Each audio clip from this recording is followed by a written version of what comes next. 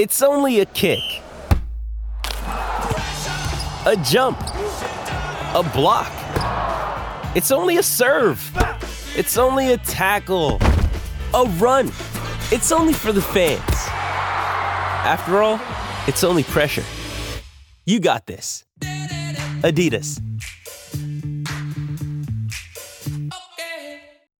Another day is here, and you're ready for it. What to wear? Check. Breakfast, lunch, and dinner? Check. Planning for what's next and how to save for it? That's where Bank of America can help. For your financial to-dos, Bank of America has experts ready to help get you closer to your goals. Get started at one of our local financial centers or 24/7 in our mobile banking app. Find a location near you at bankofamerica.com/talktous. What would you like the power to do? Mobile banking requires downloading the app and is only available for select devices. Message and data rates may apply. Bank of America N.A., member FDIC. When you need mealtime inspiration, it's worth shopping Kroger, where you'll find over 30,000 mouth-watering choices that excite your inner foodie. And no matter what tasty choice you make, you'll enjoy our everyday low prices, plus extra ways to save, like digital coupons worth over $600 each week. You can also save up to $1 off per gallon at the pump with fuel points. More savings and more inspiring flavors make shopping Kroger worth it every time. Kroger, fresh for everyone. Fuel restrictions apply. With threats to our nation waiting around every corner, adaptability is more important than ever. When conditions change without notice, quick strategic thinking is crucial. And with obstacles consistently impending, determination is essential in overcoming them. It's this willingness, decisiveness, and resilience that sets Marines apart. With our fighting spirit, we don't just fight battles, we win them. Marines are the constant our nation counts on to fight the unknown. And through adaptable problem solving, we do just that. Learn more at marines.com. I had to go about it, write it out and find it myself. And there's some stories I can tell you. I had to fail. It's the final word, T20 World Cup Daily. Adam Collins and Jeff Lemon. Day 23 of this World Cup. It's for Cbus Super, making your hard work pay off. cbussuper.com.au. We're enjoying a West End. The best end of the day is the West End of the day. Close? Something like that. Yeah, I mean, that sounds about right. We're in Adelaide, that's why this is happening. Yes, we've got Michael, who's been listening to the program and thus watching us, watch the game with him. Mm-hmm. And now he's watching us record the pod. I mean, it's very eyes wide shut. There's a lot of watching going on. And that's just the kind of way that things get towards this end of the tournament. It's party time. You could say that. Yep. Yeah. Well, I think we say pants off. Pants optional. Pants optional. Okay. Well, I've got my strides on, and you've got yours on too. But nobody knows. There's a table here. Anything could be happening under there. If you're a Pakistani fan, you'd have every right to get your strides off after that performance. Tell us about it in 30 seconds. First semi-final, SCG. Finn Allen out in the first over. Pakistan's quicks put the squeeze on. Wicket falls. Conway last ball of the power play. They're a runner ball by the 10 over mark. They go up to 9.5 through the last 10 overs, but not enough. 153. Babar Azam makes a mockery of it with Mohammad Rizwan. They put on over 100 together, and they'll get a bit nervy in the end. Haris Mohammed gets them home with a few big hits. They win. They're in the final. Yeah, it's one of those games where, I mean, we've spoken a lot about anchors, haven't we, in the last couple of weeks, specifically Kane Williamson. And I know, Jeff, you've got fairly strident views about the role of Williamson and the position, among other things, of him in the New Zealand side. And a couple of times I've sort of said, if it comes off, the ends justify the means. And 46 from 42 stands out, given they get to 152 and Mitchell down the other end unbeaten on 53 from 35. If Williamson finds a way to end up, say, 60 off 49 or 65 off 52, we're probably having a different conversation around him. But getting out when he does to Shaheen Shah when he comes back into the attack towards the end, it just meant they didn't have that upward lift towards. We thought that might be in their interest, losing that wicket, but it wasn't. Neesham doesn't get a hold of Pakistan, who bowl well at the death, and they're nowhere near it. It ends up being a clinical victory for Pakistan. Well, they still scored quicker with Neesham there than they were with Williamson. True, there. True. It wasn't. What I mean is, it didn't materially change their innings because he'd had it for so long. So it's this peculiar thing, right? When New Zealand came out in the first game and tailed up Australia and put 200 on the board, we thought, hello, here's a really competitive team who's ready to go to town. And looking at it now, you realise just how much that rested on Finn Allen and the start that he gave them.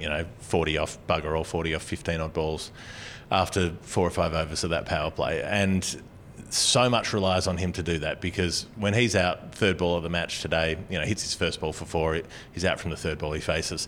And then it's Williamson just kind of ticking the scoring over with Conway, and neither of them are really prepared to put the foot down. Conway tried a little bit, he went after it a little bit more, but Williamson was tucking off the pads to mid-wicket and running singles, and that's about all he did for the first 10 overs of the game. And yes, the bowling was very good. It was an in-concert kind of coordinated appearance, so Shaheen Shah Afridi starting it off. Harris Ralph was important. Asim Shah bowled well. Muhammad Wasim Jr. came on and backed them up. They all, they were getting the ball to reverse by about 12 overs in. They were nailing Yorkers. They were hitting a length that was hard to smash away. So it's not like there was a lot of slot bowling there to hammer. But there was also absolutely no attempt from Williamson to force the pace until I think it was the 14th over he hit a ball for six. And a couple of overs later he got a 4, clipped away behind square, and that was it for his entire innings, 1-4, 1-6. And it's not a sustainable way to play T20 cricket, and I think you're just looking at a player who used to be a lot better at this, he used to be more a 65 or 40 kind of guy rather than a 45 or 40 kind of guy. Yeah. And he doesn't seem to have that ability, or at least to have the confidence to try to play that way anymore. And we spoke about when Australia were eliminated that it might be sort of a bit of a turning point in the way they set up with their T20 side. Even since their elimination, we've heard from the coach, they are going to really use the Big Bash League as a means of working out who the next generation of players coming through, filling up the top 6. Maybe it'll be the same for New Zealand, and that Williamson's spot might be part of that. I mean, I know he's led this side so admirably now to many World Cups across the 2 white ball formats and the World Test Championship final last year, but that might be a takeaway from this. You're right, 1-4 and 1-6, a strike rate of 110, in conditions where they were always going to find it hard defending.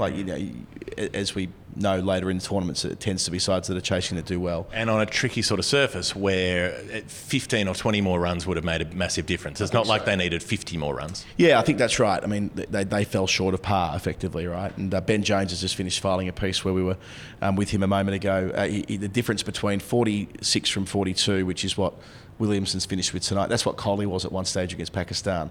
We know what that goes down to be considered one of the all-time great T20 innings. At that same juncture, probably at the same stage of the innings too, he's out at over 16.2.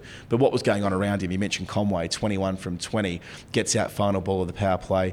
Fabulous piece of fielding from Shadab Khan, who goes on to bowl 4 faultless overs, really. Goes at about 6.5 and over, but does exactly what he needs to do in the middle overs after the seamers, just to keep things quiet. It was his first 2 that really turned it. So after the quicks, you get the quicks who bowl the first 6, and then Shadab Khan comes on and the left arm spinner who's had a horrible Muhammad Nawaz. Maybe just out of mercy, I've stopped. He's disappeared from my mind for a second. They bowled 4 overs between them that went for absolutely bugger all. So New Zealand, they get Phillips in there too. They get Phillips as well. The little trying to turn it to mid wicket and the little leading edge. So New Zealand get to the halfway mark with 59 runs on the board. And it's just not enough. Like you can't be, particularly in these games where we've seen it getting harder to bat as the innings goes on these sort of slowish pitches, where maybe it's a bit easier to score when the ball's newer and you're able to throw your hands at the ball more. That isn't sufficient. So Shadab Khan has a couple of expensive overs after that in the back end. But even though New Zealand are going at 9.5 through the back 10, you get the sense that doesn't really worry Pakistan. They think, well, that's okay. We've suppressed them enough that we've kept them to something pretty manageable. Yeah, and down the other end is Daryl Mitchell, who for the second consecutive T20 World Cup semi-final makes a half century.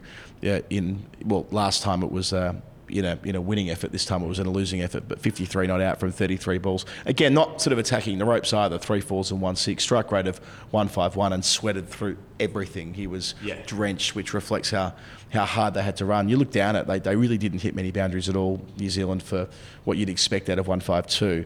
And it was the opposite when Pakistan come out there and first ball of the reply, Rizwan slaying through the offside. Babar Azam hit 7 fours, his most fluent innings so far in the tournament. 53 from 42 balls. I mean, he hit 4 half centuries on the trot last year, I think it was, from memory, when they made the semis and bowed out to Australia. But Babar Azam, much as it is for Pakistan, is finding his touch when they need to at the right time of the tournament, and often in big competitions, timing is everything. And it seemed like there was much more of a decision from Pakistan to go after it from the get-go. Use the power play, use the harder, newer ball, and also my observation of it was that New Zealand's bowlers were bowling length and getting hit, where Pakistan's bowlers have been bowling fuller consistently and attacking, and thus making Williamson behave more defensively, and Conway. Yeah, so the difference when New Zealand had bulk runs to bowl to against Australia and then against Sri Lanka, I think they got about 180, but it felt like an insurmountable total quite early on, is that Bolt and Southey were able to turn the screws because they were bowling to massive tallies, and their accuracy and the movement they get with the new ball can daunt a chasing side. But no one's daunting Rizwan and Babar, who've struck 55% of Pakistan's runs in this format this year. Again, citing Ben Jones, it's returning to the central case, reversion to the mean. You know, these guys eventually were going to be able to do this at the tournament if they got deep enough, and they have now. And they put on 100 odd tonight, 105 in. You know, and that was game over when that partnership's broken as an alarm goes off outside. Barber is out in the 13th over, 105 for 1, and there's no way they're losing that. And Mohammed Harris sees them nearly all the way to the finish line with Shah Masood, and Iftikhar Ahmed's out there at the end without facing a ball. But the work was done by the guys who were effectively doing the same thing as Williamson, just in one gear further up. They all play the same role ostensibly. Maybe not Rizwan quite so much, but Babar Azam and Williamson, if you look at their careers side by side, I'd imagine their strike rates are pretty similar. It's just that they made a decision to bat drive at a slightly higher tempo, knowing they were chasing 150 odd, and that enabled them to hit 55 runs in the first 6 overs. And like I say, that the back was broken at the chase.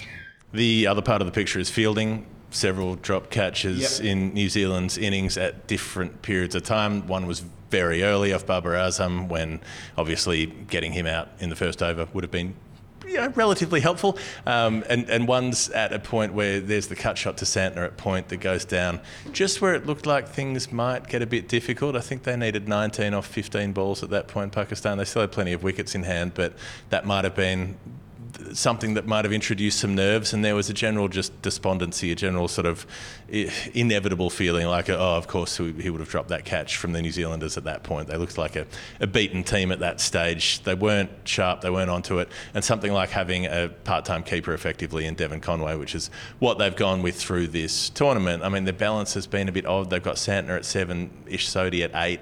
Like, that's the kind of batting lineup that maybe makes Kane Williamson have to bat cautiously and be worried about what's coming after him. And then they've got all of that with a part-time keeper in their top 6 as well. Yeah. And you could tell that in the footwork, the way he was going the wrong way. He was following the swing, moving to his left, and then he was wrong-footed when the edge went to his right and wasn't able to take it, where a proper keeper would probably have anticipated that. Yeah, I mean, I think that I felt a bit for Conway there, because, as you say, he did go. His weight was on the other foot, corrected for it, went all the way with one hand and got the ball into the webbing, and it just fell out. So he did well to recover, having not quite been in the right position. Yeah, you could make that case, but I think in T20 cricket, you're not anticipating that the wicket-keeping skills will offset the team balance. Like, you want your wicket-keeper to be in the top 6, and ideally one of the top 3. That tends to be when it works well. So, as you got obviously with Pakistan, with Rizwan. So it hasn't quite worked there, but yeah, Conway, I don't think it's he doesn't have a night out tonight, but he put New Zealand in his position to be in the semi-finals to begin with, because what he did at the SCG proved the difference on net run rate, making sure that they were an entire sort of game ahead of Australia and England, owing to the fact that they gained so much run rate at the first time of asking. So, but yeah, I definitely see where you're coming from, and by then it felt like a foregone conclusion, right? And look, that you could step back from this and say that, look at the trend lines of Pakistan and New Zealand through the comp. If we were reflecting on those two sides, or we did, the Sunday or maybe the Monday after Pakistan lose to Zimbabwe, the Pac-Bean game, and when Sri Lanka get towed up by New Zealand at the SCG, same ground they were tonight, New Zealand looked like they were just about untouchable in that group, and Pakistan were 1 foot out of the competition. Remember that when they played at the SCG... It's both feet, really. Both feet. Well, they played against South Africa at the SCG last Wednesday. When they were 40 for 4, they had a 3% chance of progressing to the semi-finals. Okay. And here they are, according to the CricViz model, and here they are playing in the final on Sunday at the MCG, provided it doesn't rain, and let's not sort of indulge in rain chat too much as yet. It is Melbourne forecasting after all. That could easily change, believe me. Lived there most of my life, you have too. That Pakistan-India World Cup final MCG. That's tantalising, and they've kept that alive from 3%, much as it was in '92 with the Crouchy Tigers and being bowled out for 73 at Adelaide Oval by England, only for that game to be rained off. If that game gets completed, then they don't have any chance really of making it to the World Cup semis. They get there on that occasion, they win the whole thing at the G. So there is some symmetry there, as there is with '99. The point that Tim Wigmore was making tonight, that a World Cup being played very early in the season, the home side being knocked out like they did in '99 with England, and Pakistan tallying up New Zealand in the semi as they did in that World Cup as well. The difference there, of course, being they ran into Australia, who were the side who were doing that. Which, by that, if you're listening to the podcast and not watching it, I'm saying, exponentially rising. He is pointing upwards with his hand, yes. a flat palm ascending towards the sky, a la an aeroplane. They're aeroplaning while New Zealand were nosediving, and that's what Pakistan are doing now. They are on the way up. They're timed their run to perfection. And they've thrown Mohammad Harris into the team, and that was fun because he comes in when Babar Azam gets out. Plays sensibly, 17 off 17 at one point, and then at that stage where they did need that 19 off 15 balls, he threads Lockie Ferguson through extra cover through the field, beautiful shot, and then pumps him over the leg side for 6 and basically seals the game at that stage. Even though it did get into the last over, and even though he did manage to get himself out right at the end of the last ball of the second last over, he pulled around the corner to short fine to Santner. But never mind. What a find. I know we spoke about it a couple of nights ago, Jeff, when they beat Bangladesh, but this dude is just, rocked up from the subs bench a week ago when Fakhar Zaman got injured. Not even sure Fakhar Zaman was injured. Like, he kind of came out with an abdominal strain or something like that. They brought this bloke in with this extraordinary, what do they call it? Attacking percentage or whatever from the PSL this year. The highest attacking percentage in all professional T20 cricket. Ever to be played and so on. And he's made 3 contributions in 3 wins that have pushed him into the World Cup final. It's a great yarn, and it's very in keeping with Pakistan cricket. What about New Zealand, Jeff? I mean, they were, we talk about Pakistan being on this rise. New Zealand were on the heater a week ago. Now they're fucked.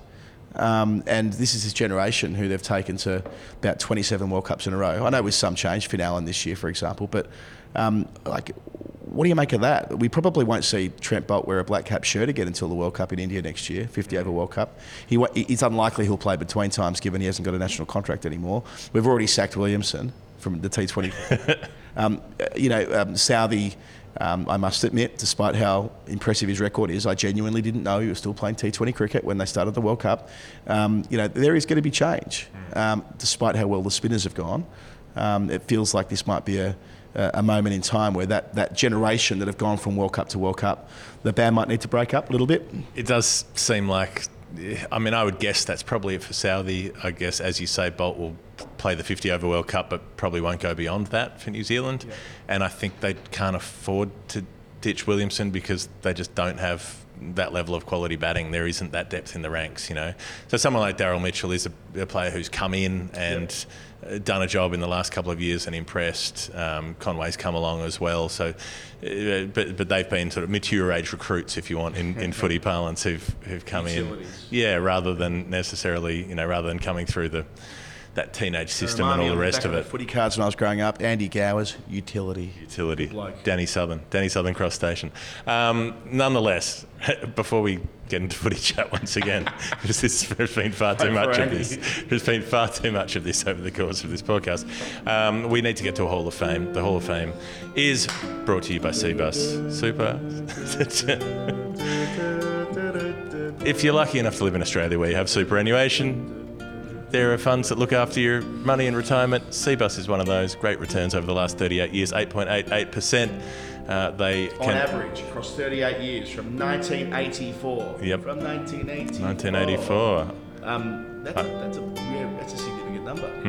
It's a very significant number. You should remember that past performance is not a reliable indicator of future performance. Get your super sorted out. Go and talk to someone who knows what they're doing. We don't know what we're doing. You don't know what you're doing. National savings. Ask them where your super gets invested once it's there. Yeah. Grow the country. Hall of Fame. Hall of Fame for me. The first over, Shaheen Shah Afridi pitches up, smoked down the ground for 4 by Finn Allen. Second ball hits him on the pad. Given out LBW after about a 68-second delay by Murray Erasmus, who just had time to think about it. and then popped the finger up, inside edge, reviewed, not out. Third ball, hits him on the pad in exactly the same spot, no inside edge, reviews it again, out. Took 10 minutes to get through the first 3 balls of the match, and Finn Allen was 4 off 3 deliveries, strike rate of 133. I did think about, well, I was just going to say Mariah Erasmus more broadly was mine. What happened at the start, then later on, the catch that was maybe a waist-high full toss, which ultimately was run out at the non-striker's end via, not one of those, via Glenn Phillips. And Mariah Erasmus is like, everyone, just chill the fuck out. I've got this. Just hang on a moment. Don't all come up to me at once. I know what I'm doing here. I reckon he'll get the final. I reckon Mariah Erasmus had a good tournament. Yeah. I reckon it's a good chance to get the final. It's like the FIFA World Cup for a minute. It was like 15 players all surrounding him in his face. What's that? The referee who gave the 3 yellow Graham Poll. Graham Poll when, what was his name? The Croatia. Simonic. Josip Simonic. Josip Simonic. And, yes, the third yellow card didn't matter. Harry Kewell stuffed them anyway. Yeah, he was probably offside, but let's not go into it. Was it offside? No way, never ever was that offside. Well, he got the rub of the green that time, and then he got that handball against Ghana. Then he got gout and didn't play against. Did he not play against Italy because I think he had gout, didn't he? Wow. Well, maybe that was the rumour. He didn't play the Italy game, the knockout game, because he. I thought that was that's like a Henry VIII disease. Was he just eating like 19 hams a day? It's port, isn't it? Must have just loved to party when he was playing. Just loved to party. Well, surely if you're drinking port, that'd be Kevin Muscat. Hey. Right. Hall of Fame. What else was in the Hall of Fame today? I'm sure there were other things. You know what? I'm happy to defer to you. I think Mariah Erasmus, given I clearly haven't planned any, that's where I'm happy to land on that. For cbussuper.com.au. Get your super sorted out. Do as Jeff must after this tournament. As soon as this tournament's over, I'm going to make Jeff sort his super out. Sure. We'll see what we can do. Yeah, there were many other humorous things that happened during the game today, which I cannot recall in the heat of the moment. Sometimes it's like this. We've been doing this for 23 days, and we have 2 more days to go. So, second semi between India and England tomorrow at Adelaide Oval. We'll be there. Yeah, before we do that, we should say that we're doing the recording after the second semi. We're doing another recording in Melbourne on the Friday night. Yes, and we're doing it at. That's a great point. If you could, so I'll just pad while you find the name of the joint. It's called Johnny's Green Room. Johnny's Green Room. Not Green's Johnny Room. No. Johnny's Green Room. That's in Carlton. It's okay. So it's above. It's a rooftop venue above King and Godfrey's. If you know the famous old delicatessen in Carlton with all of the Italian delicious things in it. Apparently, above that now is a cool rooftop venue, and we're going to go up there on Friday night about 6:30, 7 o'clock. Yep. We're going to have a drink and we're going to record our World Cup preview with Cam Fink, our award-winning cameraman. Cam's going to be there. He'll be there to shoot. He'll take, if you come along, Cam will take lovely footage in the background of you watching Jeff and me do our thing. So come and do the thing. Have a beer with us. Have a drink, say hi. Don't have a drink. Depends if you're thirsty or not. How thirsty are you? How many cans are you going to have? 60 cans? You're going to have 70 cans? How many cans are you going to have? You thirsty? Oh, after the World Cup final, 900 cans. Oh, great. And I think that's it. I think that's enough from us for another day. The T20 World Cup Daily on the final word. Jeff Lemon and Adam Collins, brought to you by cbussuper.com.au. That's it. See you later. Live the game, love the game. I had to go about it.